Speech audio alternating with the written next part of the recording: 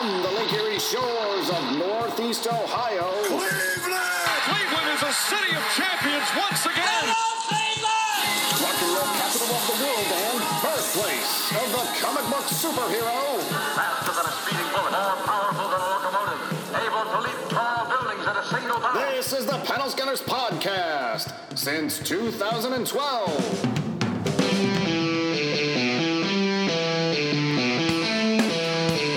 Welcome to the Panel Scanners. Man, as always, sitting across from me is Darren. How are you doing tonight, Darren? Hello, good evening. This is Tom Brokaw. Tonight, our top story, Gerald Ford is in the hospital, our former president. I've been working on my Tom Brokaw for some reason. I hear that. That's pretty weird. good, right? Yeah, it's pretty good. Yeah, it's one of your I don't know why I've been working on Tom Brokaw, because but why not? Everyone true. needs that in their pocket, right? You know, for some reason, I feel like we missed actual newsmen lately. You mean, yeah. Reporting. You can't, the news is just an absolute disaster. The amount of typos, too. It's all in the F's. Former President Gerald Ford. It's F-O-A-R-R-D. That's how you were going to spell it phonetically when he says it. Absolutely. And chuckling next to me is Tim. What's going on, Tim? Welcome back, buddy. Thank you. That Shazam! assignment. Oh, yeah. Did you see Shazam, by the way? I did. What did you think? I need to see it again because I had 7 16-year-old boys sitting behind us, and they wouldn't stop talking during the movie and making rude comments. Upsetting. So it really took the family out of the movie. I understand that. So are you go to one of those theaters, you complain, and they just don't do anything about it? I wasn't going to complain. Oh, I friggin' complain. Yeah. Especially if I go to a movie and I haven't been in one in a long time, I'll tell them, well, given our procession, I have no problem standing up and telling them to shut the... Yeah. I would have. The only thing that stopped me was my daughter, because I knew that would have embarrassed her beyond belief. Well, that's your job as a dad, though, right? To embarrass her beyond belief. Yeah, I think right. so. I haven't gotten No, there, I but I'm sure I only will. like to use that as a threat. That's the only thing Okay. that I can do to get Oh, through. good point. And Yeah, I get Good it. point. I go, if you don't do as I say, I'm going to embarrass you like nobody's business. That seems to be the only thing that works with her, so I have to save it. Gotcha. Okay. So, you gotta I mean, keep I'm not a that- parent, so I don't really Keep that have in your any- holster. I But get you. it seemed, from what I could get into, it was okay. And that's how I felt. I felt that, especially because I thought it was supposed to be really funny, and it didn't really. It was. Oh, you saw it too? I did. I randomly saw a DC movie. It took a lot out of me. It was on one of the things you were most looking forward to. It was your, like, because number 8. It surprised me that I was into something like that. And the thing is, overall, I think it was good. I was expecting it to be funnier, and it was not as funny as anticipated. But it was a fun little movie. I enjoyed it. So let me ask you this. Yeah. Of the 2 Captain Marvels, which one did you like better? Hard to say, because I enjoyed them for different reasons. I would say also that the Marvel Captain Marvel was... Did you see that? Yes. Okay. I felt it was a little weaker overall, but I think a lot of it had to do with the news buzz around it, which kind of brought it down. Interesting. Overall, I enjoyed it for what it was, but again, it's something we've talked about a lot here, is I'm starting to feel the Marvel fatigue a little with the films. And I was talking to the guy I always go see movies with, the Marvel movies with, after, and we were discussing some of the things. He was pointing out some of the things that he didn't like the Just a Girl song over the one fight scene. And, Gotcha. And he said it felt more like they were trying to shove things down our throat. And I was like, but think back even 5 years ago, and if we had gone and seen that movie, what would you have thought? It was amazing. Yeah. I was like, exactly. And I think because it didn't do anything super special and super outside of the norm, so it was a good movie, but it wasn't Iron Man the first time around, or Avengers the first time around, or because I'm such a fanboy, Spider-Man Homecoming the first time around. It was a very different feel versus Shazam, which was kind of like this fun, almost more all ages, goofy, kid figures out his superpowers thing. Here's the thing. My daughter, who's 16, said it was her favorite Marvel movie. I could see that. And understandably so. Sure. Who has grown up watching these Marvel movies, Which is a crazy thing to think about, right? Right, exactly. Being male dominant, she was craving this like nobody's business. This was a dream come true for her, and I loved that movie for the fact that she loved that movie, and I was so happy that she had this to be able to latch on, and how important it was to her as a female to have this incredibly super strong role model. And there it succeeded, and she loved Just a Girl. Yeah. She pointed out that she loved that part of the movie. So if they were gearing it towards people like her, they hit it out of the park. And I mean, if you look at all these Marvel films, they are, I don't want to say they're for specific audiences, but there is a specific almost theme to each one. Like, your Ant-Man is more of your, like, heist movie, right? Sure. And your Guardians is your space thriller. Everything has its own thing, and Captain Marvel was the strong female role model that Marvel really needed, because what did we have before that? Black Widow, who was just kind of like an afterthought? Yeah. I mean, she has her own movie now, it's coming too, but... No, that's it's good. You're right. They have specific.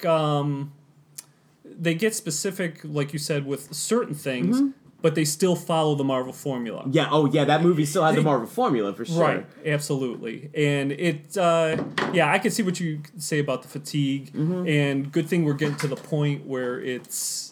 I guess maybe Endgame is just about... Is it, though? I mean, with Spider-Man, what, 2 months later? 2 months later? But I guess they're calling it the end of Phase 1. Well, Phase 3. But well, there was also that big April Fool's thing that went out and said that they're not making any more Marvel movies, and then it was just a giant joke. And I mean, we're starting with the new group, but the thing is it still going to follow this formula? And I mean, the formula is very good. However, it is the formula. So, like, you see it, it's good, but it's not wowing at this point. Absolutely. And I think that's part of it, too. And actually, there was an article I just read yesterday, might have been today, my days are bleeding together, where Mark Hamill was talking about a similar thing with Star Wars. I saw that. With the Star Wars fatigue, and that it isn't... He's not saying that the movies are great, but he's saying that I don't think that they are as enjoyable because you're getting hit in the face with them. And I mean, that's what the Marvel thing is. They're good movies, but it's still... Seriously, I blink. When we went to see Shazam, Captain Marvel's still in the movie theater, right? We have posters up all over the place for Endgame, for Hellboy. Like, it's just... they're everywhere. They're just everywhere. So it's interesting, and I think we're going to talk a little bit more about this later this month, but I think you might be getting to where I've been for roughly 2 years now with the superhero fatigue. So I'm glad you mentioned it, and I'm going to be interested to hear what you have to say about that. Okay. But I do think we should table that conversation. Okay. But getting back to what you just said about perhaps the oversaturation of Star Wars, in just a few minutes, I think we're going to talk extensively about just that topic. But before we do... Yeah, well, let's bounce actually back to the Marvel Universe with some good news for some people. Some people are kind of on the fence about this. Because while we were away... Yes, James Gunn got his contract back for the next Guardians of the Galaxy film. I'm thrilled about that. I mean... I am too. That, again, when we're talking about the specific themes to each one of these films, he has a very specific feel to the way he creates them. And... I don't think Guardians would feel the same without him at the helm.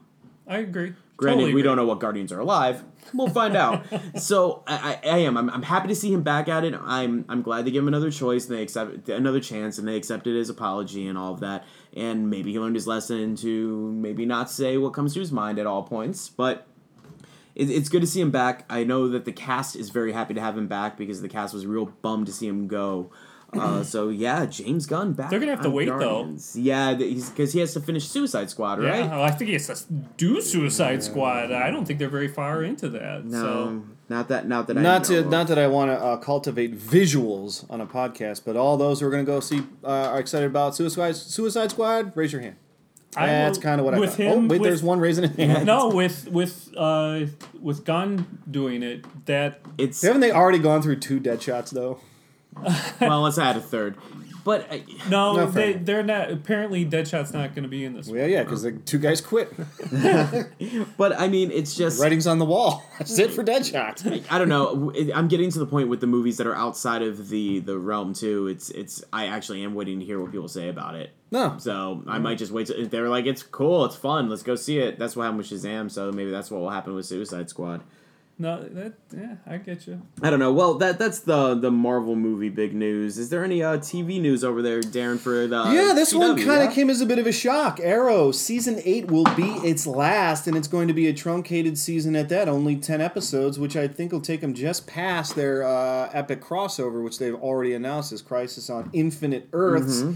That's kind of a surprise to me. I mean, I know the show is getting a little bit long in the tooth, but those CW shows, they seem to be as popular as they ever were.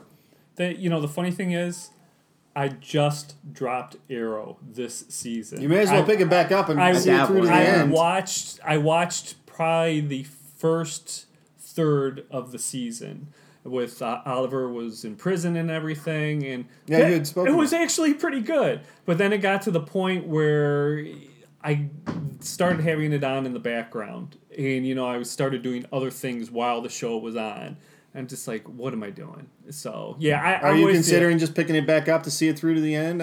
Maybe. I I made it this far. I guess maybe I should. And, let's think about it. That show deserves some kudos for helping usher in the superhero television era because, think about it. It was 2012. That was right when we started this podcast, and it was almost kind of like, are they really doing a Green Arrow show? And I think we was like, this thing's not going to last 4 weeks. And then here it is, season 8. And it has had, you have to put some of the moments in that show right up there with some of the best moments of any other superhero show. It's certainly, sure, after 8 years, you're going to have your ups and downs, your peaks and valleys. But I think, it's going to be deserved to stand up and take a bow. Like, great job. You somehow got 8 seasons out of Green Arrow. not anything I would have predicted. Well done for them, I guess.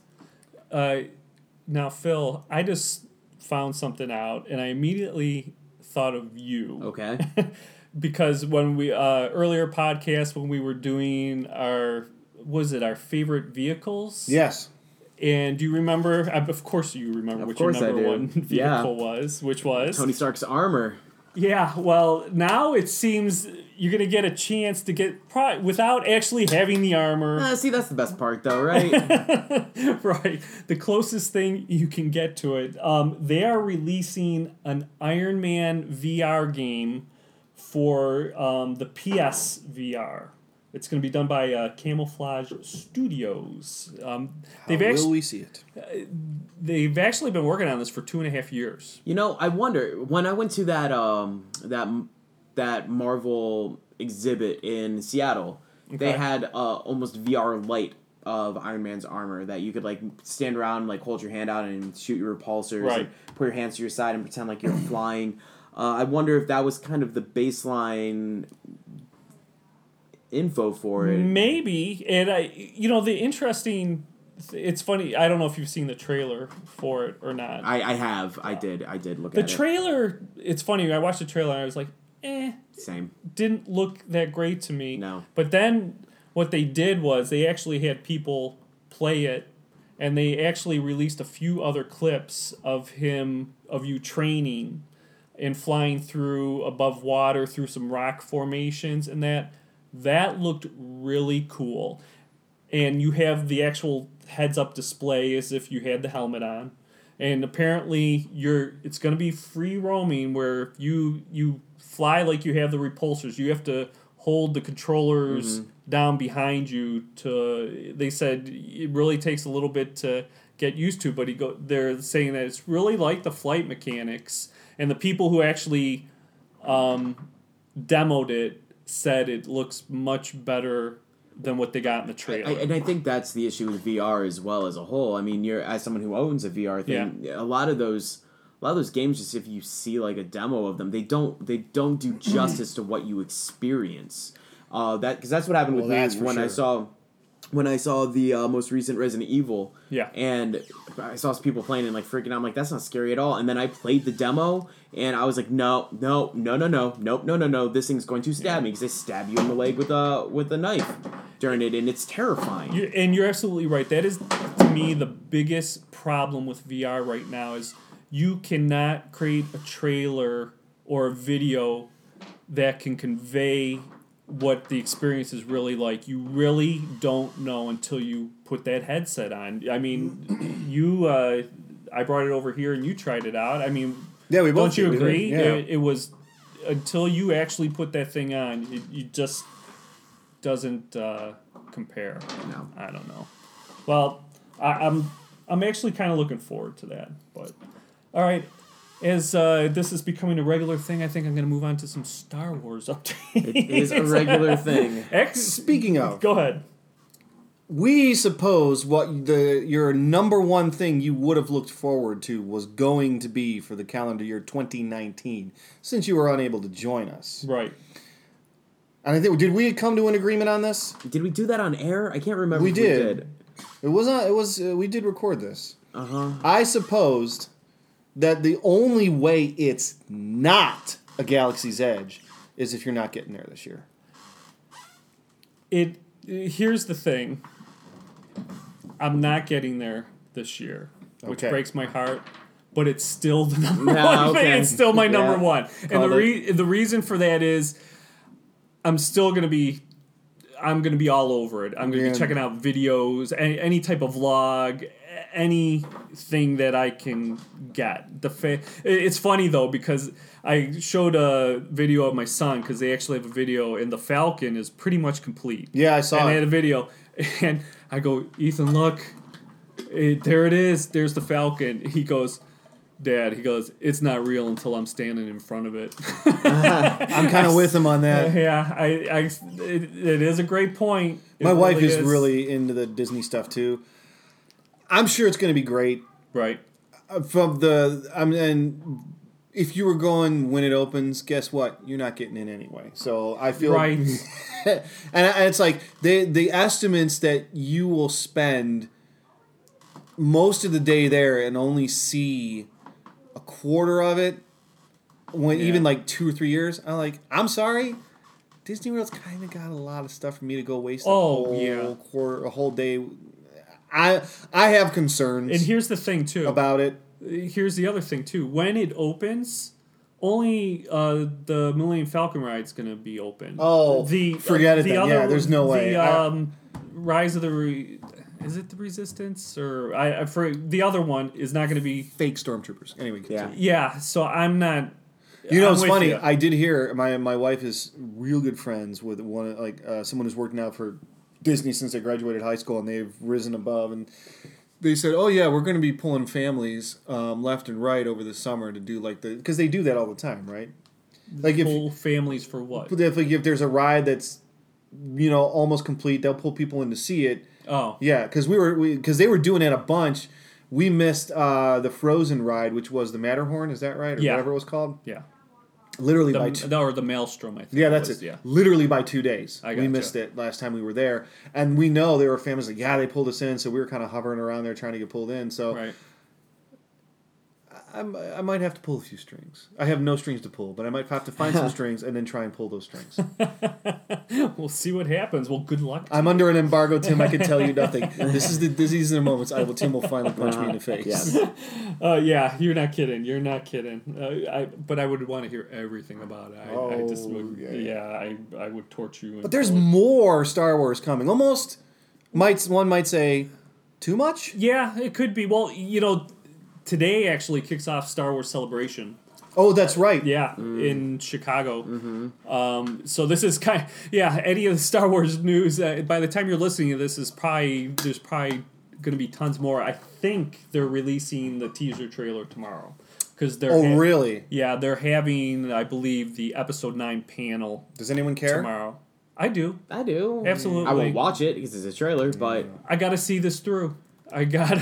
are you seriously not going to go see this? I'm hard pressed to think you won't give it a shot, Darren. I don't know. Unless I don't we come think, back and go, it's a garbage fire.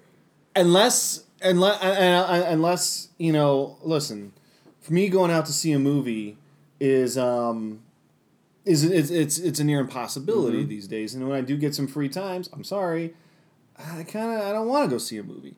So I don't think when the last one came out, we did make some special arrangements to go see it.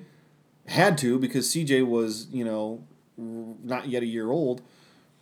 I don't know if we're going to make special. I don't feel here in April compelled to make special arrangements to go see that movie. Where honestly, Maria and I had conversations when they started, because I believe Star Wars Celebration was around this time 2 years ago when The Last Jedi was coming out, and she goes, "Don't worry, we'll figure it out." And I don't know. I'm still really sour on The Last Jedi. Yeah, there's no way I'm going into this with any type of enthusiasm that I had for, when The Force Awakens came out. So, which may be a good thing. I may be going in with this I will be going in this with very low expectations. And to me, I'm like, I don't see how can they fix this and wrap this up? I'm curious to see it, but I'm not overly excited. But I will check it out. Yeah, I think I'm in the same boat. Yeah. It's not that I'll go see it because I do want to see how it ends, and I don't think I was burned quite as badly by Last Jedi. I didn't love it, but I wasn't as hateful toward it as you guys were. And it was just the different levels. Were we hateful? I listened to the podcast. I wasn't there that night. It was rough. We ripped into it pretty good. I do believe ultimately we said it's a well-made film that I saw back in 1980, and they ruined Luke Skywalker's character. Yeah. They didn't understand. Well, but anyway, I'm on the Star Wars Celebration Twitter. Nothing yet. I have to admit, that Jedi Fallen Order logo's pretty cool. That looks pretty cool. That is one of the things that I saw that earlier. You know what that is? The video game? Yeah. I have to tell you, I'm looking forward to that announcement and the reveal of that way more. Yeah. Then I'm looking forward to whatever trailer they're going to show. Yeah. No, let's face it, the video games, for the most part, especially back in the day, have really, to me, have captured more of the spirit. Speaking of LucasArts. Right, yes, definitely. I don't know if this might be a story. A lot of people have been digging maybe a lot more about nothing. But we'll see, because there were some Disney job posts online, with descriptions for numerous roles, all specifically for work at Lucasfilm Games. And they said these included producers, marketing coordinators, art directors, and other major roles. They said, according to the postings, Lucasfilm Games will be working on interactive products based on Star Wars or other Lucasfilm IP for all digital platforms. So... Disney confirmed that the team is expanding, but they're not coming right out and saying it. In fact, after this news kind of broke and everyone is speculating, Disney, to everyone's dismay, kind of reaffirmed their partnership with EA. So, which everyone's they're not too crazy about. No. So, Battlefront 2 is a kick. I don't know. I didn't mind. I played the single player. I'm not a multiplayer guy, so I don't know. It was fine. It was okay. Yeah, it was okay. It could have been better. I don't know. How about you, Darren? You got anything Star Wars related there? As it happens, yes, I do. Now this, I don't know why it's necessary, but here it comes. Star Wars number 108 will be released next month. Now, I know what you're thinking, especially if you've been reading the Star Wars comics. They're not at 108 yet. No, the recent run of comics is not. But the old original Marvel run that began shortly after 1977's release of A New Hope did reach 107. They're releasing Star Wars 108 to continue that classic numbering sequence in a commemoration of that run of comics. Now, if you want to know more about those run of comics, go ahead and go all the way back to our first Star Wars special, where I did a comprehensive review of the first 18 issues of the Star Wars comics. And then, if you want to know even more, go back to our second Star Wars special, where I did a review of the everything after 18 all the way up to the, I think I ended right around the end of Empire Strikes Back. And if you're still not satisfied, well, just go ahead and wait until this November, where we will do our third and hopefully final, where I, for some reason, am a glutton for punishment, and will continue and conclude all the way up to 107, and I suppose, yes, I will probably pick up and read 108 following that. I have all kinds of stuff to say about this. Do they, is it just one issue? One issue. Now, are they going to try and wrap up whatever? I'm guessing... Details are a bit sketchy, but go ahead and ask me about that big green rabbit.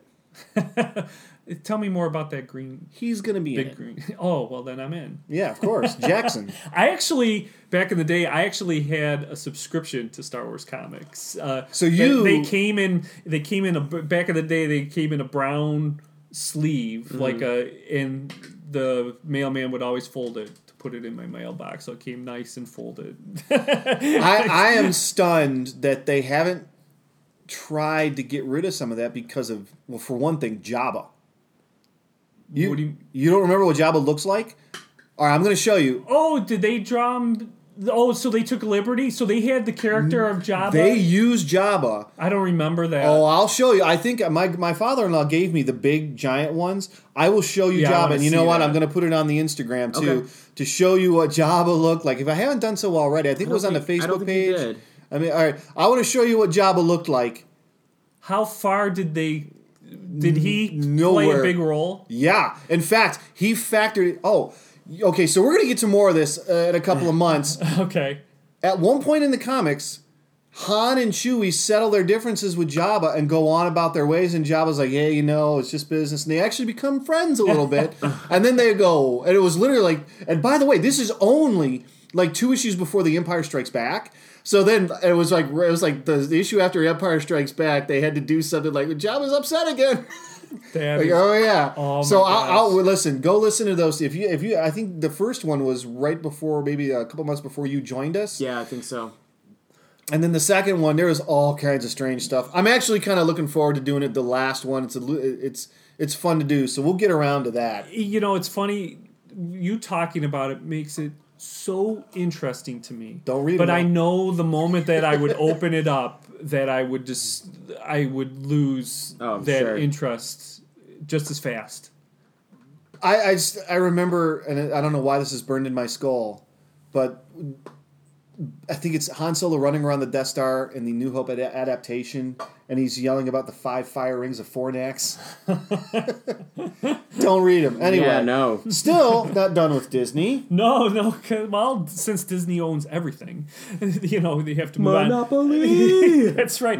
I mean, we're getting closer and closer to this Disney Plus service. They're announcing it today, right? I didn't get to read any of the drop on it. I tried to find out. I forgot to check right before we came in because they might have.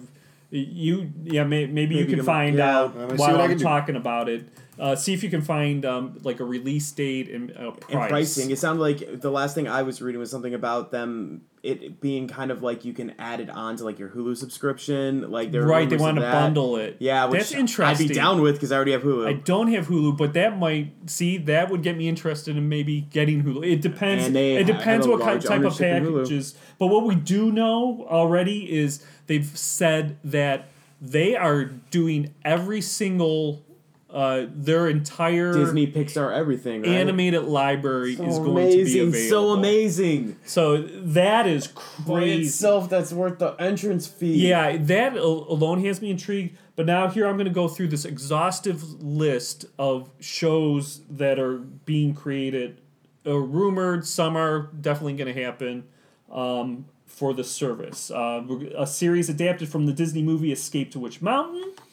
A 10-episode series, Diary of a Female President, about a 12-year-old Cuban-American girl.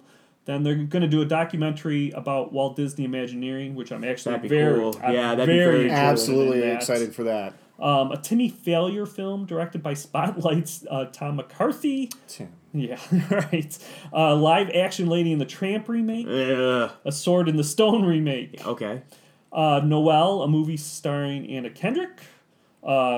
Togo, I'm not sure how they pronounce it. A sled movie starring Willem Dafoe. A Three Men and a Baby remake. Really? The Paper Magician film. A Stargirl film. I do not think it's. It can't It be. can't be because They've already announced that for the DC universe. No relation to the DC character. A High School Musical series. That's upsetting. Yeah. Here, Darren might be interested. A possible Muppets series. I thought that wasn't possible. I thought that was the first thing they announced. Okay. Well, I don't know. Way back, because I remember that was one of my stories, and I almost in my head, like I bought the Disney service then because I'm such a Muppets fan. Nothing confirmed on that as of now. So let's hope. You would think they would do that, but we'll see. Star Wars: The Clone Wars, a new season from that animated. So assumedly all the old seasons will be on there as well. Yes, because they honestly they just removed those from Netflix last week. And I know that Rebels never made it there. Correct. And I'm assuming, hopefully, I bet you that'll. I managed to get past for season 1 and partway into season 2 of Rebels. Boy, did I like it! I have to watch the last season. I thought it was good. I haven't seen anything past the It middle was of season really 2. good. It was infinitely better than the Clone Wars. Huh. But you know, it's funny. My son made me start watching the Clone Wars. I might give it another run. I wasn't a big Much fan of it. better than I thought it was going to be. I didn't Rebels watch a better ton. though. Yes, for me, yes. Rebels felt like old school Star Yeah. Wars at times. Absolutely. Also, they're going to bring Marvel movies starting with 2019's Captain Marvel will be the first Marvel movie on the streaming service. They're probably waiting for licenses to loosen up on the others and Correct. won't bring them over. Absolutely. And that being said, also the first Star Wars movie is going to be Episode 9.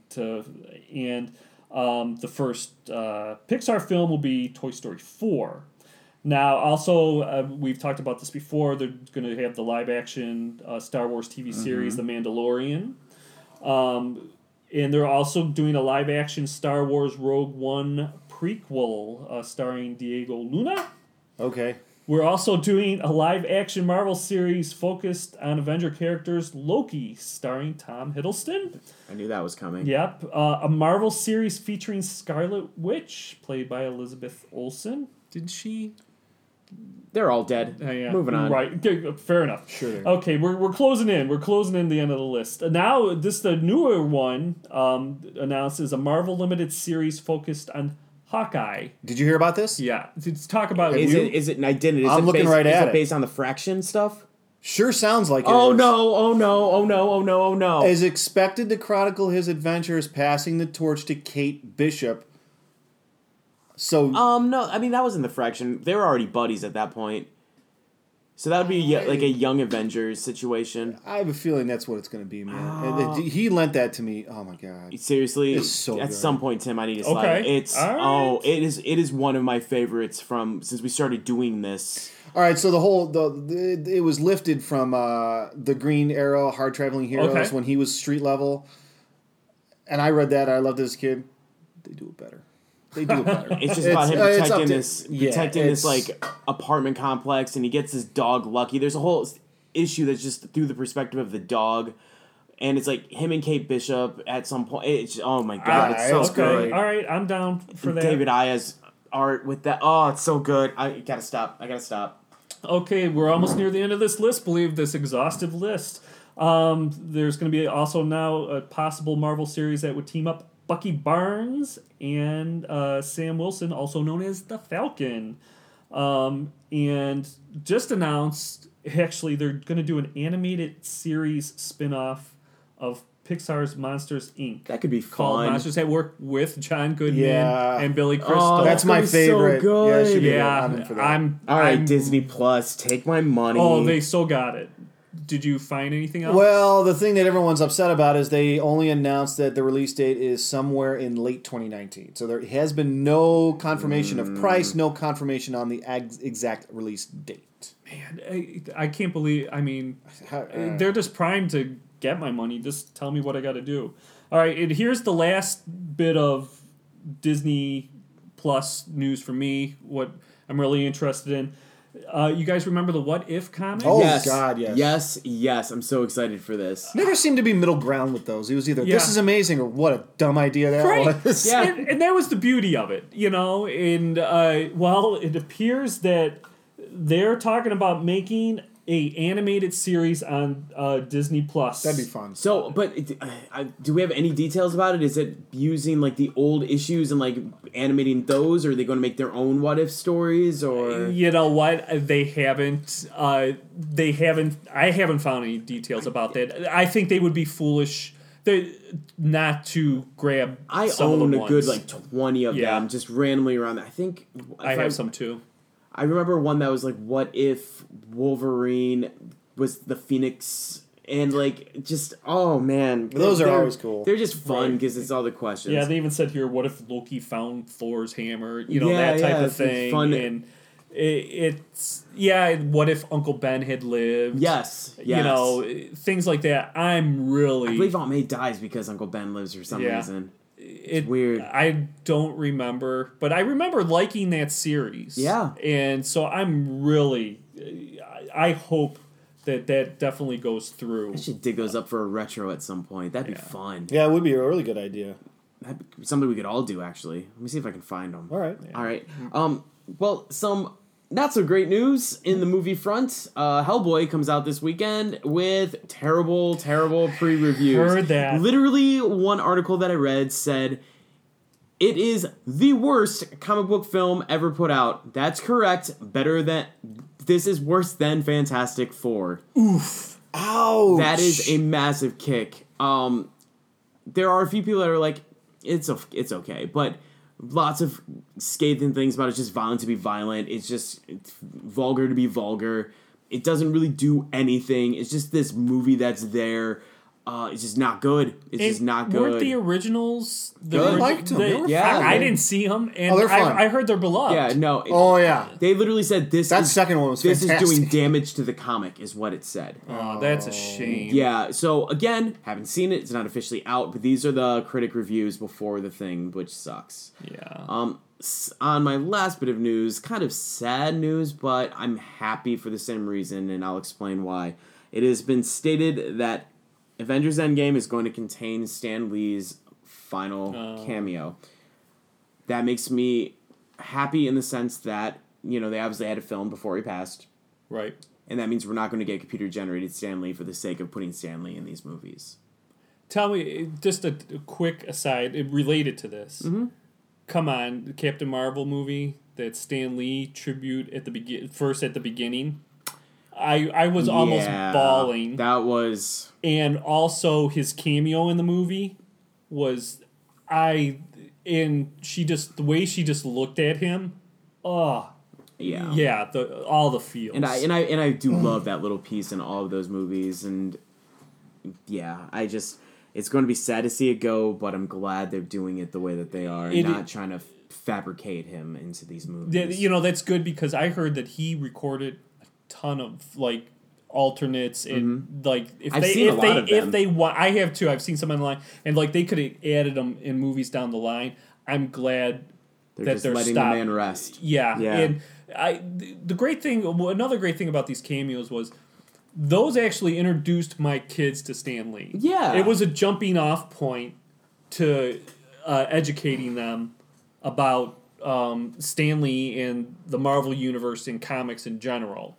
So boy, Darren, just watching the intro to Captain Marvel was... You can likely find that online at this point. I'm sure you can. It is. It's something special. It really is.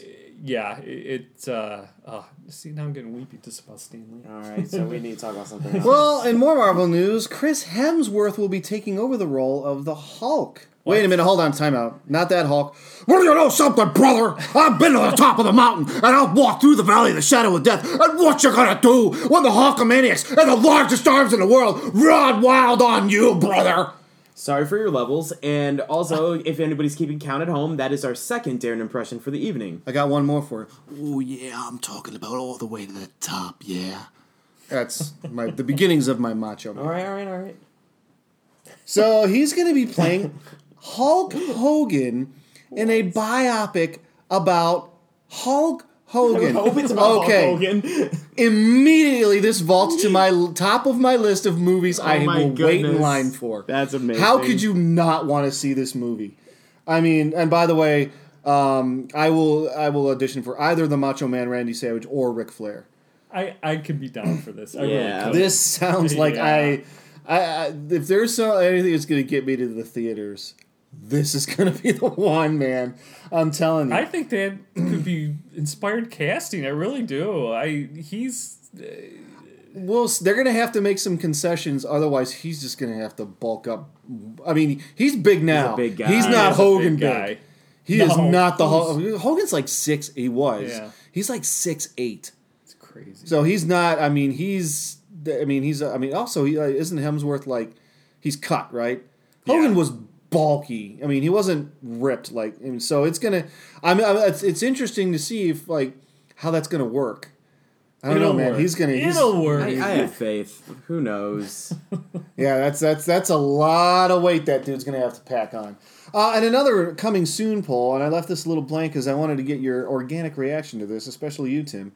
Now, I found this interesting, and this is how sometimes studios put this stuff out there just to see what the reaction would be.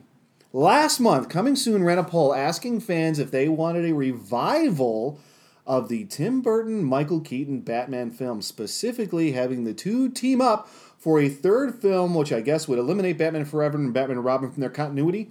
No problem here. Now, the two options you had were, yes, take my money now. No, their era is over.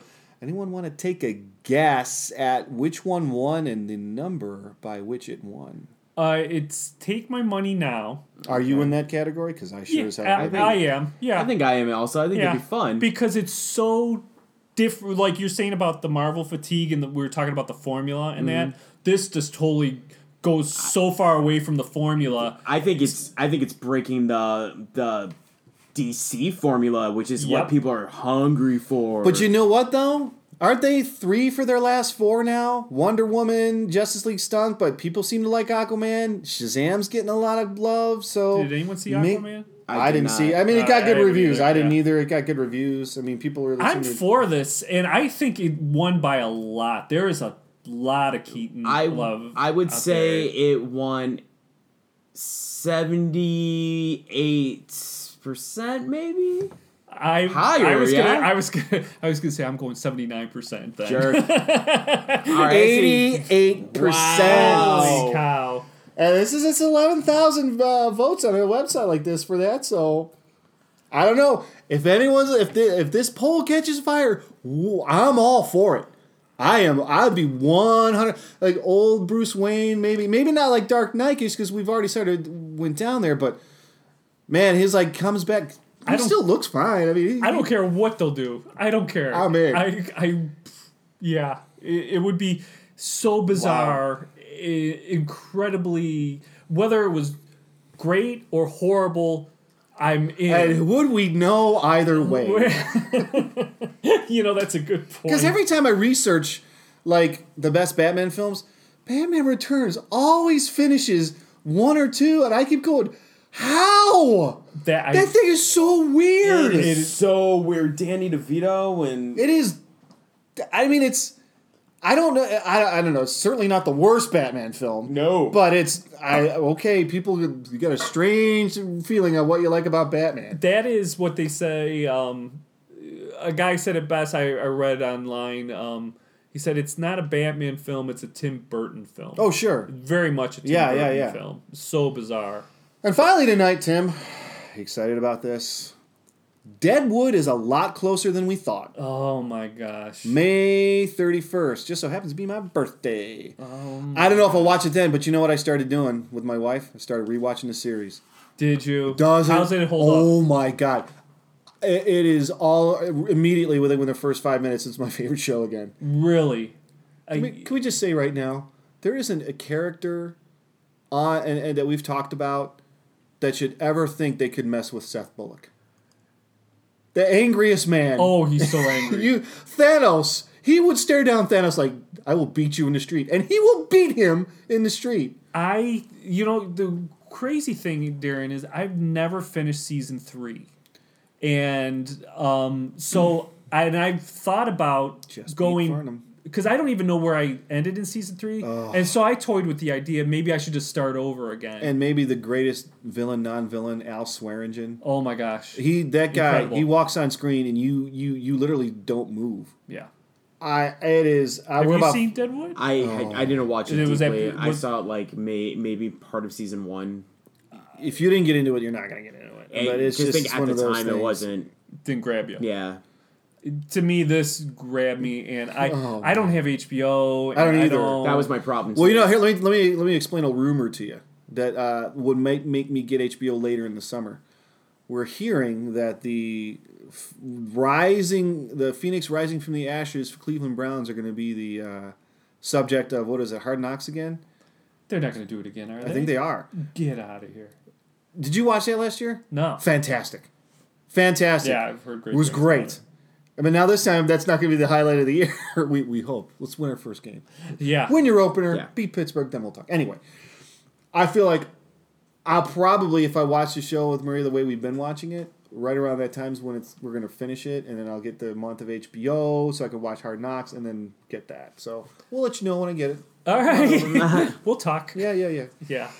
Oh, boy. Well, are you guys ready for this? Yeah. I think you're going to enjoy this. No, I know I am. All right.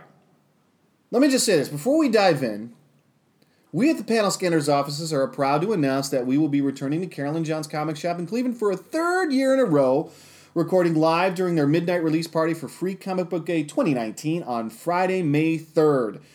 We will be running some trivia, talking with fans and cosplayers. We may have a special guest or two, and we'll talk about all the books we are looking forward to grabbing and what we've been enjoying so far this year. It's a jam-packed agenda that does not leave room for a certain infelicitous anniversary. I'm referring to an anniversary that is hard to comprehend as it... You tell me, this feels like yesterday to me. But How long? 20 years ago, No. next month, which is why we're doing it this month, because we're going to be busy next month, Star Wars Episode 1, The Phantom Menace, was released in theaters 20 years ago next month. That's insane. Yeah. It's insane. It is. I mean, it feels like the reverberations that occurred from that event, which began years before the movie's release and has continued years after. It's almost like it's never escaped us completely. I remember camping, waiting in line for tickets with you. I remember you leaving me right. in that line I did. for several hours. Yeah, I'm out. I did. I had to go back to work. I do Yeah. remember that. I do. I remember was that. a much different age than you. Yeah, he was guys. like 3 years old. I was in middle school. We were plastered. Not too all right, so leading up to this episode, this particular segment, I found myself truly at odds with why to write. Why examine the dawn of the prequel trilogy when it feels incomplete without reference to the original trilogy, right? How much more needs saying about Star Wars original trilogy or Episode 1? But through conversations that I've had, I found that many are aware of the false dawn that Star Wars Episode 1 became, but they aren't really aware of the winding story, how it came to be. They just see it as a middling Star Wars chapter at best, a soul-sucking, joy-siphon-ruining childhood memories at worst.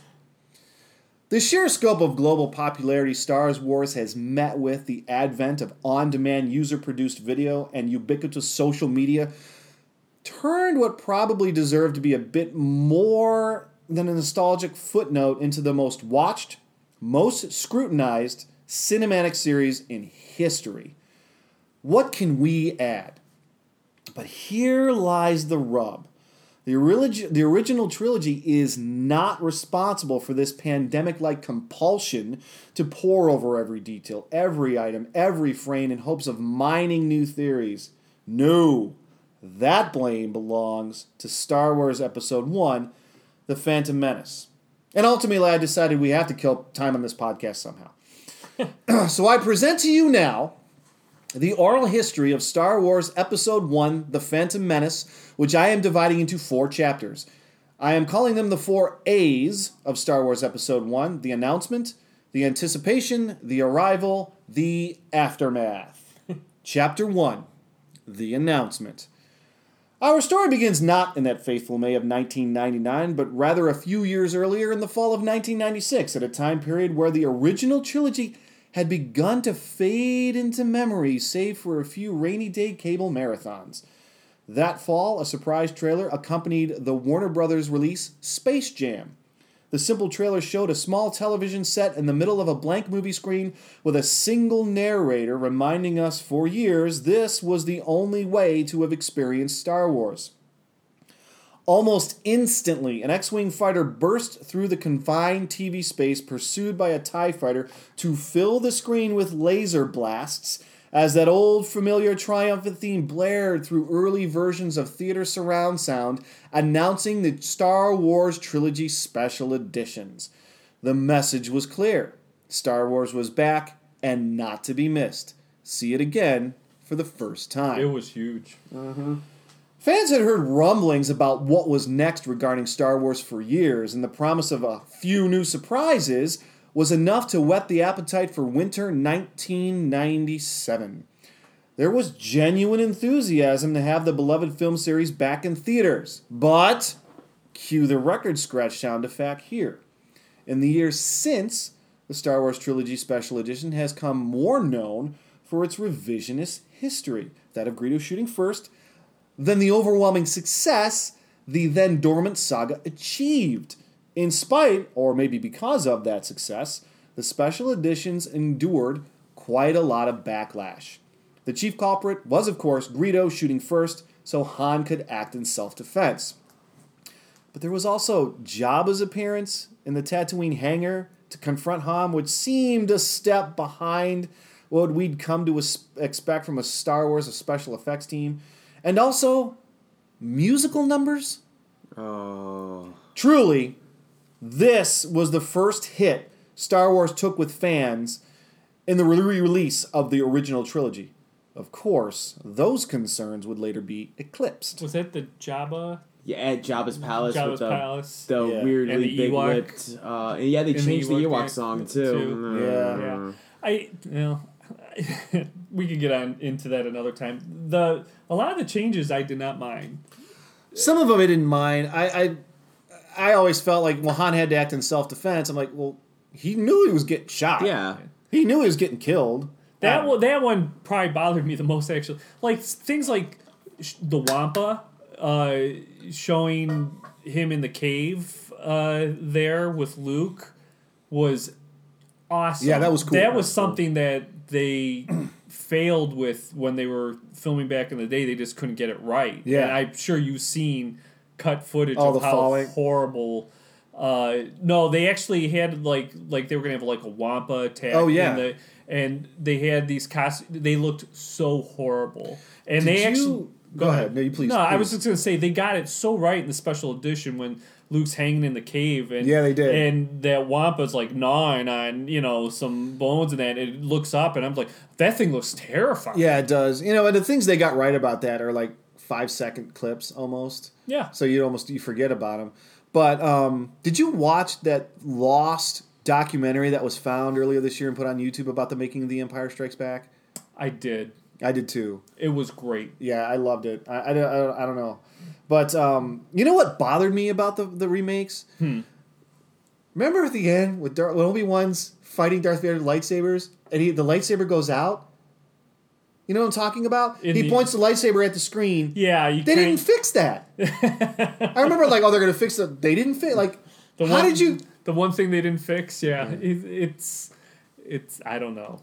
It's Anyway. just, yeah. Yeah. Fan joy backlash over the special editions aside, what audiences were unaware of was the re-release of the Star Wars trilogy was meant by Lucasfilm to serve as field tests for something on a much grander scale. Star Wars creator George Lucas had actually begun writing new films in the Star Wars universe as early as 1994, rumors of which had begun circulating in trade publications as far back as 1993. Now, Tim, maybe you can help me shed some light on a particular here. And we texted about this the other day. Right. I tried unsuccessfully searching for an exact date on which Star Wars Episode 1 was officially announced. I seem to recall being unaware of it during the re-release schedule, but word coming not long after, and I remember seeing some sort of concept art, maybe in Entertainment Weekly, like a skiff landing platform on Coruscant. Does this sound familiar? It doesn't. It's funny, for the life of me, I can't remember it. I mean, I know it was announced. I almost feel like it was like on the Today Show or something. Because social media, there was no social media. Of course not. The way it is today. So you probably either, like you said, you probably saw it in a magazine or it was announced on the news. It was probably just a little blurb on the news. Maybe, like, I know he was interviewed a lot leading up to the special editions, maybe in subsequent interviews. I know I found a bunch on YouTube as he says, yeah, we're going to make some new ones, but I figured I'd be able to find a press release or something. Boy, Nothing. I couldn't find it. I should look back because I think right around the time of the re-releases, I resubscribed to like Star Wars Insider. I did too. I bet you. I sold on mine on eBay for like $100. Oh, did you? Yeah. That's pretty. I had the number one. Yeah, Really? I'm sure. I may sell mine now. I should try and find the. I'm sure I mean, I was. That's got to be where I must have first heard it, or it was first confirmed, or something. I bet it. And by hit the way, news. what a great subscription that was my for gosh, a while. It was. It really was. I still remember the Simpsons edition. Do you remember that? Mm-mm. Where they did like they did a whole article about all the Simpsons references, and Oh, really? and the cover was Homer and Bart in the Bespin fighting lights. Yeah. It was pretty cool. The greatest thing that I remember that relates to this was, well, I don't know, was the Darth Maul on the cover. Oh yeah. Maybe wait a minute. Should this? Well, I guess this is kind of coincides with the announcement. And that, or what do you got? The announcement, the arrival, the announcement, the anticipation. Anticipation. I think we're going to get to anticipation. this. Let me talk about that. Oh, I got anticipation. Trust me, I got room for you guys. I want to talk. I got another 40 minutes here. Jeez. I want to talk. Nevertheless, what are you, an energy vampire? Yeah. Are you watching What We Do in the Shadows? I saw the film. I haven't watched the interview. I don't cable, so it's great. I hear it's amazing. I'm sorry, Derek. Nevertheless, following the re-release schedule, George Lucas appeared in several interviews confirming the already in pre-production Star Wars prequel trilogy to follow the rise and fall of Anakin Skywalker, Darth Vader. The countdown was on. Chapter 2, The Anticipation. Depending on when you were aware of a new series of Star Wars films, 2 full years would be the least amount of times fan would have to endure before the next chapter, known initially as Star Wars The Beginning, before becoming more formally known as Star Wars Episode 1. Fortunately for fans, Star Wars had begun a mild revival in the early 1990s with the release of 2 sequel storylines. Author Timothy Zahn released 3 books now commonly known as the Thrawn trilogy. Did you read those? I remember getting them because that was the first bit of... Honestly, that was like the first shot. We were in such a drought. There was nothing after Jedi. After Jedi. Maybe the Marvel Comics, but, you know... Boy, that's really... a stretch. That was a stretch. It was such a drought, and that was the first bit of I still have them. I read them, yeah. And if you want to know more about the Thrawn trilogy, I did do a retroactive review of the comic adaptations of those. I forgot to look up when that was. I started reading it. It didn't keep my interest. You know what? That series has the distinction of you are not going to create a character a villain as good as Darth Vader. You got about as close as you were going to get. Anyway, and also, what I actually really liked was the Dark Empire miniseries from Dark Horse Comics. Now, if you want more of my reactions to Dark Empire, check out my retroactive review from way back in September of 2012, episode 4 of the Panel Scanners. Both the books and comics were warmly received by critics and fans alike. Then small batches of Micro Machine vehicles popped up here and there. Super Nintendo offered some very fun platform games, and a whole new action figure line from Kenner in 1995 kept the light speed engines burning online. But just in the next galaxy was something more. We'll get to exactly what in just a moment. Most of us really didn't need that mini revival in the early 1990s to cement our love of Star Wars. We already saw Star Wars as far more than just a trio of fun movies, but for those of us who had begun entering adulthood yet refusing to part with our original Kenner action figures, for those of us who adopted the original trilogy as mythology, we should have realized then that these waiting days were the halcyon days of our Star Wars fandom. This age was my peak Star Wars fandom. Star Wars meant a lot to me. It was my mythology growing up because I was the perfect age to accept it. My childhood parallels the releases of the original trilogy. As Star Wars happened, I happened. The passion never left, and when I knew there were more films coming, the waiting was such sweet agony. But had I known then what I know now, that hype was an enemy, I would have treaded more lightly. But my passion, and like so many others like me, was fueled by something adjacent to the forthcoming film, something unexpected, something revolutionary in its industry, holding us over, helping us kill time until May 1999, was LucasArts. LucasArts had begun producing video games from Rebel Assault to TIE Fighter, Dark Forces to Jedi Knight and beyond. These games were genre-defining classics, putting you front and center, controlling your own destiny in a galaxy far, far away. Never before had you been this close, at the controls of an X-Wing, wielding a lightsaber, a blaster. It was Star Wars wish fulfillment years before Episode 1. Because of the games, books, comics, and new figs, because of our daydreams, we would need to fill in the gaps of how Darth Vader and Obi-Wan's friendship disintegrates this time period, 1997 and 1998, was the best time to be a Star Wars fan. Dark Horse had continued to produce great expanded universe comics, and we were all on our dial-ups waiting for another teaser image from Episode 1 to slowly download, our imaginations running wild with anticipation. That was the internet, Phil. I'm aware. I'm not that young. But the games were magnificent. This was the era when 3D shooters had begun to emerge, and Lucasfilm wasted no time putting you in the Star Wars universe. Even on a monitor as small as 15 inches, which was pretty much as big as they came back then. Those were what you used to view data on a computer. You had the freedom to roam space in familiar locales. We felt like we had arrived in the Star Wars universe. In September in 1998, we finally got the official title from Lucasfilm, Star Wars Episode 1, The Phantom Menace. The title was met with some ridicule, perhaps being a bit melodramatic. I don't know, it felt in lockstep with the old daily movie serials on which Star Wars was partly based. 2 months later in November, 2 years after we were surprised by the Star Wars re-release trailer, we finally got our first look at the new Star Wars film. The first trailer for Star Wars Episode 1 was a cultural event unto itself. The pre-streaming video internet meant it was not available on demand. You had to be in theaters to see the trailer. That's not true.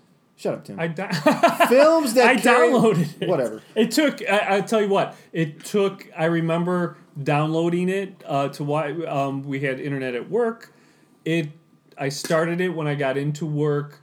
It wasn't downloaded till mid-afternoon. Yeah, so most people went to the theaters to see it. It took forever. Yeah. Films that carried the trailer at its debut ended up being among the top-grossing films of the year because fans paid tickets to get into the film to see the Star Wars trailer, then left after the trailer ended. I don't recall anything but positivity from seeing the trailer for that first time. All the anticipation, all the hype sure seemed justified, or at very least, nothing in the trailer seemed to sound any alarm bells. Sure, there were some strategic miscalculations. As I've detailed on this podcast before, Darth Maul revealing his double-bladed lightsaber robbed audiences of one of the movie's biggest surprises. It made Phil stop watching trailers. Yep. Is that the one? No, that's one of them. That's on my short list. But honestly, largely, I think we were all just kind of excited and holding our breath. There was one other, more comprehensive trailer release and some pretty neat TV spots called Tone Poems, but The hype machine reached its apex with that first look. The sands in the massive 2+ year hourglass were inching closer and closer to the big moment. Stories began to emerge about moviegoers' plans for seeing the movie. I don't know, like waiting for tickets and then abandoning your buddy to go back to work. People were excited to make this a communal event. That was brilliant. I remember reading one extreme story, and I think you were the one who told me about this, Tim, about some people who had quit their jobs and were avoiding leaving their houses to minimize their chances of getting killed. All that just to ensure they wouldn't miss episode 1. Toys hit shelves, posters plastered everywhere, strange product tie-ins permeated department stores. The only thing left was May 1999. Chapter 3, The Arrival.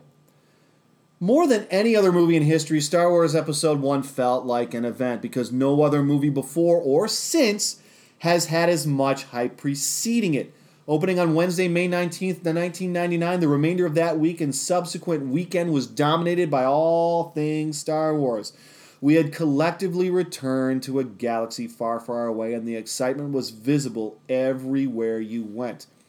Yeah, that's because the marketing saturated everything from toiletries to Jar Jar Binks' candy tongue, with which you quite literally lick Jar Jar's tongue.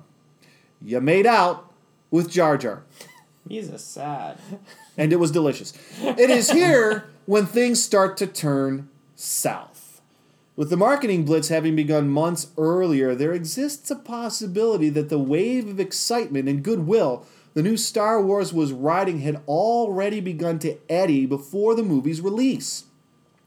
There was just so much that oversaturation does not qualify or quantify the total inundation of Star Wars Episode 1 stuff. It could be possible that audiences were already pre-exhausted. Sadly, the movie did not help its own cause. I don't know of too many people that disliked the movie immediately after its viewing, though, Tim, I will bow to your sensibilities. You told me directly after the closing credits that you had concerns. You said it was better the second time around, and I do recall like one particular time where we went and saw it again that was really funny. We had a theory, we had a theory that there was a reason that Ewan McGregor kept walking off screen. If you watch that movie, every time he delivers a line, he walks off screen. He wasn't too far removed from his train spotting days. Fair enough. It made the movie much more enjoyable when you had that thought in your head. Yeah, there he goes again. Start tapping that vein. I was going to say, that was my favorite part when you tapped in the movie theater, you started tapping the vein. Well, Tim aside, I think generally people seemed excited, but you know what happened? People started having conversations about it, asking questions, pointing out inconsistencies, and the thin fabric on which the prequel trilogy was sewn began to fray. Midichlorians? Anakin was a virgin birth? Yoda didn't train Obi-Wan? Hard and fast truths we all believed about the Star Wars mythology, our mythology, began to erode. The Force wasn't magic, it was science. Anakin is Jesus? Yoda, apart from looking far less believable than when we last saw him on screen 16 years earlier, seemed like a non-factor. It all began to be evident to all but the most forgiving, most apologetic Star Wars fan. Star Wars Episode 1, The Phantom Menace, had landed with a thud. So many of us, including myself, convinced ourselves that we liked the movie. And I am now somewhat or very ashamed to admit that I saw the movie like 7 or 8 times in theaters. Granted, I was popular among my friends as a huge Star Wars fan and all wanted to see it with me, and I was more than happy to oblige. But The Arrival brought with it cracks in the foundation. Chapter 4, The Aftermath.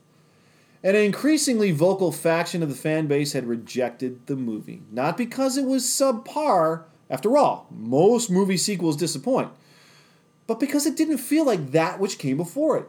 Too much of what we love was missing. Episode 1 took too many liberties with itself. It asked fans to change what they thought about Star Wars. It asked the children, who had grown up to become young adults, and had used the teachings of the Force as a quasi-moral compass to change their belief system. In short, it simply asked too much of us. It also asked us to believe it was a good movie. Episode 1 left much disappointment and many questions in its wake. In the years since, it has become a referential hallmark for anything that disappoints on a large scale. However, the enthusiasm for the new Star Wars trilogy remained intact. It wasn't all bad, was it? While a giant miscalculation to kill off Darth Maul, his duel with Obi-Wan remains a high point of the series. Though I prefer the original Stormtroopers to the slightly annoying droids, watching Jedi slice their way through the droids without having to worry about their conscience was pretty neat. Pod Race was fun. The opening of the movie was pretty fun too. Tim, you've said it for years. There's a good movie in there somewhere. Yeah. I think it was you. Only that one. I don't know about that. No, Episode 1 is not what killed Star Wars, and I suspect many share my sentiment. In truth, I kind of like Episode 1. Phil, I watched it a few summers ago, and you said you're going to enjoy that more than you think you are, because Lily wanted to watch it, and I sat down to watch Episode 1, and you were right. I kind of liked it. I think that far removed from it, yeah. Yeah.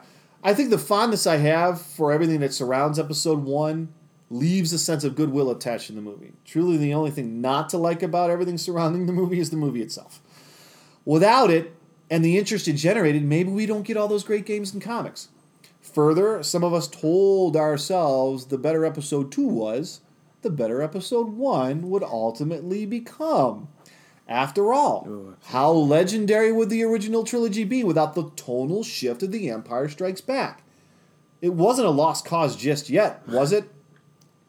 Sadly, this is where we come to the end of our story. Where did Star Wars die for you? If it did, I mean, this is merely one man's perspective. How is Episode 1 ultimately remembered? Seems to me that it takes the brunt of the ill will the prequels generate.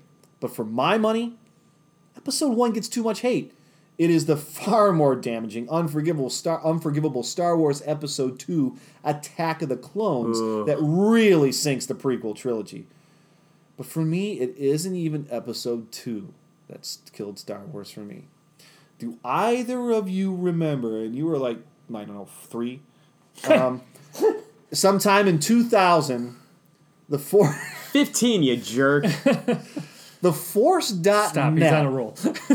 released a fan-made trailer that got traded all over the internet.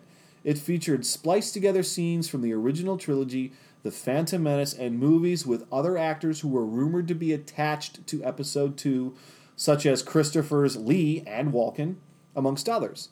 While I actually looked this thing up and found it, little more than people looking at each other on or off screen, but it was set to the music, and it seemed to have the beats right, and it somehow set the fan base ablaze with hope that Episode 2 would rekindle the fire. I was still fully in by this point, so hope remained.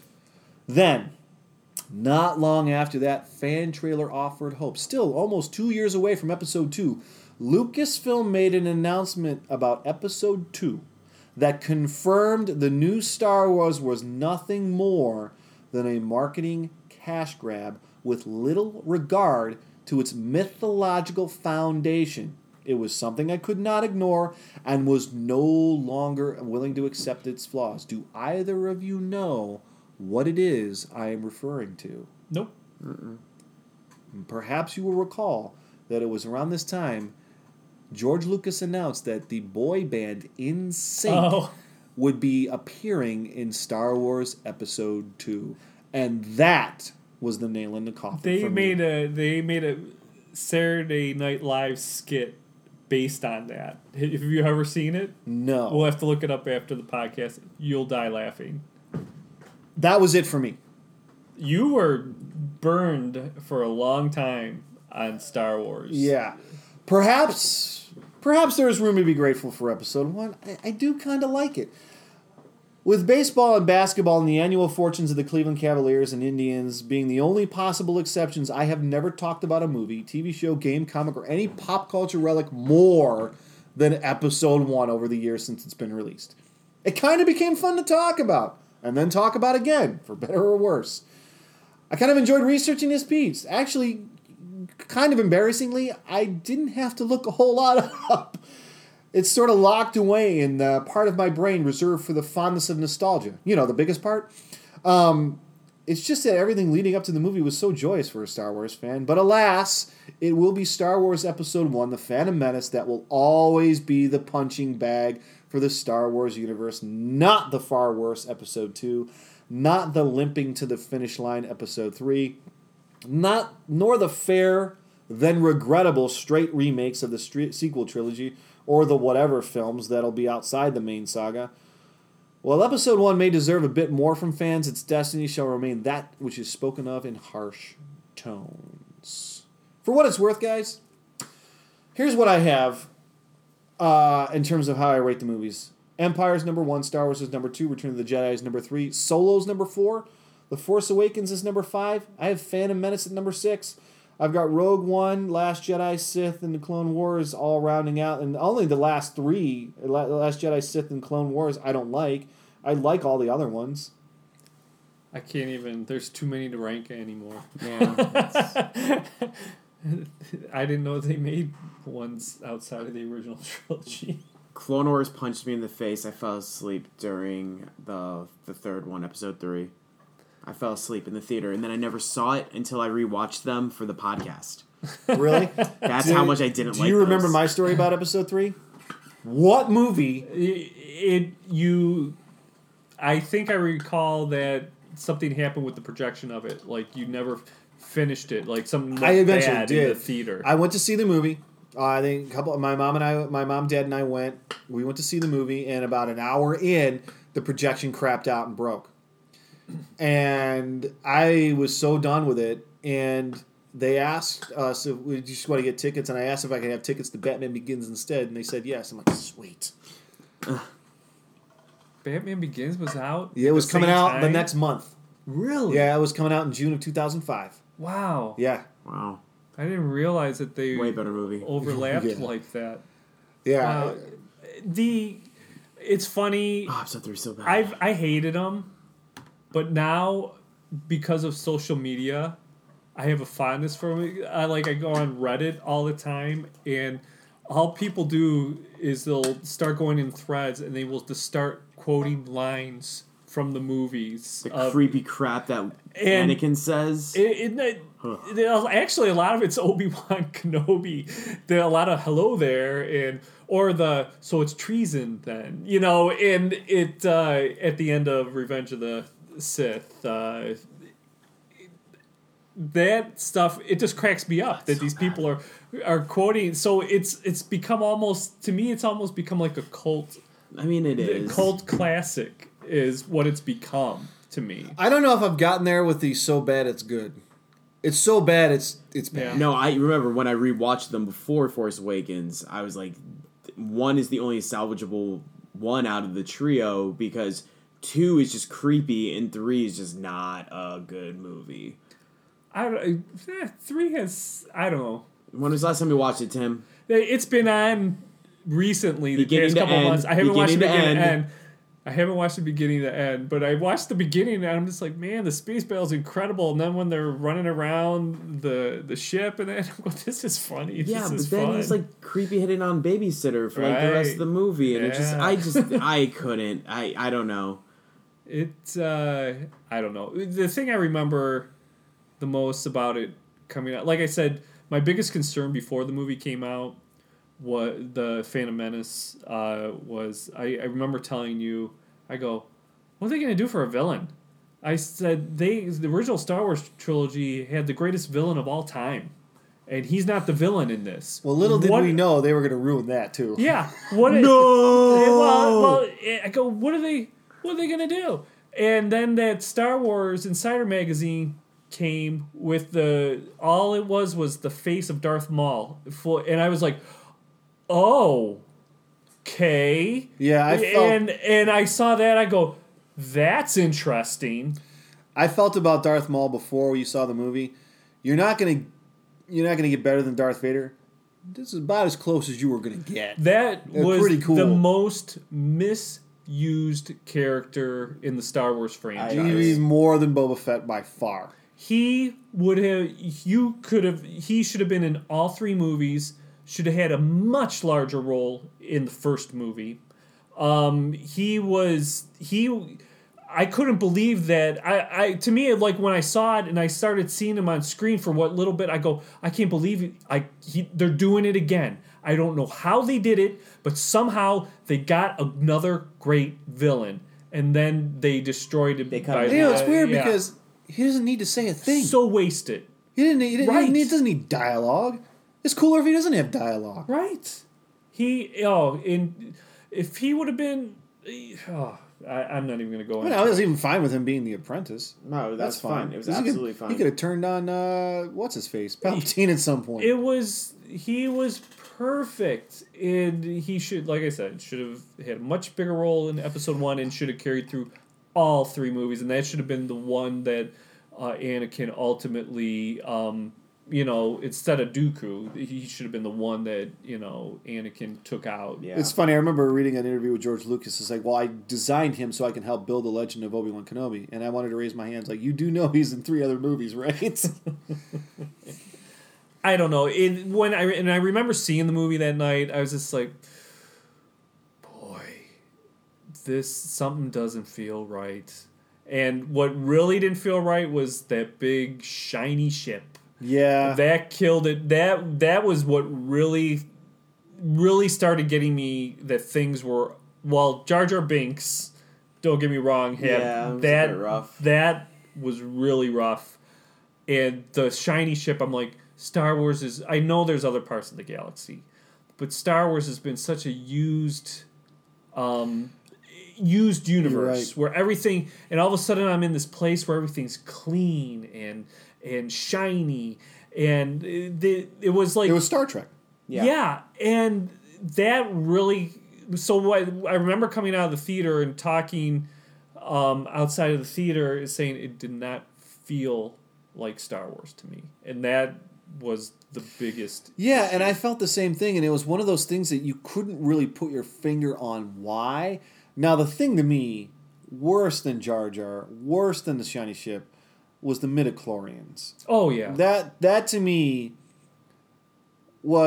that sounded the alarm, because I actually like the Ewoks. I'll admit it right here. They don't bother me. Don't bother me. But, so the Jar Jar thing I was kind of prepared for, and I kind of got a sense that, like, this sucker's going to be annoying. But, he's annoying, but he doesn't really ruin anything in that movie. You're right. Those midichlorians, the Force it destroyed everything that the Force stood for. It demystified everything we loved about it. Yeah. And you're right. Midichlorians was ridiculous. See, I remember going and seeing it, and like I went with a group of friends. We saw it, and we talked about it afterward. And I think we were a little more hyped because it was like a group of friends, and it was like, oh, lightsabers, and it was like the first time we saw because different generations. First time we saw Star Wars actually premiere in the theater. Point, yeah. On Bigger Than Life. Yeah. So I was like, man, that was really good. That's really good. Let's go and see it a second time. And the second time I wasn't riding the hype train. I watched the movie because the first time I was with my friends, like, lightsaber, Obi-Wan Kenobi, Right. Second time I was like, is he Jesus? and like the guy I went with was like, I think so. What's going on? And we seriously, I came out of it after when we talked about it. I was like, there's something off. Like something didn't feel right. I didn't feel like it felt like it was politics and there was no mystery. Like, I know that Anakin is going to become Darth Vader at some point. There's no question that that's the Emperor chilling there. Why? What happened? Where was the big villain? The guy that got cut up and cut up in half and fell down a pit? Like, I don't know. And I was torn. I didn't know how to feel. And we had hyped it up a lot. Like, we filmed, like, lightsaber fights where we used, like, broomsticks and we painted them colors and we were fighting each other in the woods behind my house. I remember all this stuff that led up to this movie, and we watched the re-releases, and we were talking about how, like, the one I have on beta is a little bit better because it doesn't have that singing moment in Jedi. The Ewoks have that more fun than yup song, and you had all these things. What was that? Okay. There's an impression from Phil. Podcast. Anyway, so like you had all this stuff, and you get hyped up, and then it's just not there. Like, it wasn't that. It was something new and something different, and on some level I could appreciate what it was trying to be, and there was that nervousness, though, that it did feel like they were dancing more around like a political versus like a mystical aspect, but you didn't really get that political aspect until episode 2, where you're like, did I just sit through a C-SPAN thing for 2 hours? And I don't know. And because to me, The Phantom Menace did not destroy Star Wars for me. It made me start to question Star Wars. Episode 2 killed me. You made me forget about the trade negotiations. How would you forget? That's like 90% of that film. And how does a queen get elected? Well, that's different. How does she have someone who paints their face and no one realized that it wasn't the same? I'm done. I think we need to wrap this sucker up. Yeah, there's rage. Something tells me we may be talking about the prequel trilogy a little bit more in a couple weeks. Yeah. Why would that be? Because, well, in keeping with this theme of observing the 20th anniversary of the release of Star Wars Episode 1 Phantom Menace, Phil, what are we doing in a couple We weeks? are going to talk about some of our biggest disappointments in this beautiful world that we live in. Very open to interpretation, being video games, movies, books, comic books, I feel like pairs this of is- shoes, whatever. This is a scratch we need to itch. Yeah, and I think this is heating me up for it Or an too. itch we need to scratch. I will One of the hopefully two. will still be heated by then. So that's later this month, and I have a very cool retro review about Scott Pilgrim coming up. I'm looking forward to this. And we're gonna try to convince Tim to read some comic books. So come Good back. luck. Come back later this month, and I have the we'll get Star to Wars that for Episode you. 1 adaptation for you, Tim. You're I'm in. You too. So I guess until then, does anybody have anything to plug? Anything happening? No. I will plug our episode in 2 weeks. All right, episode in 2 weeks. You can always follow us on Instagram at Panel Scanners. And man, my Twitter's pretty dead. I haven't done too much on it recently, so I would say Instagram is probably your best bet. Or Facebook, you can find us there at the Panel Scanners as well. Well, I guess until later this month, enjoy your comics.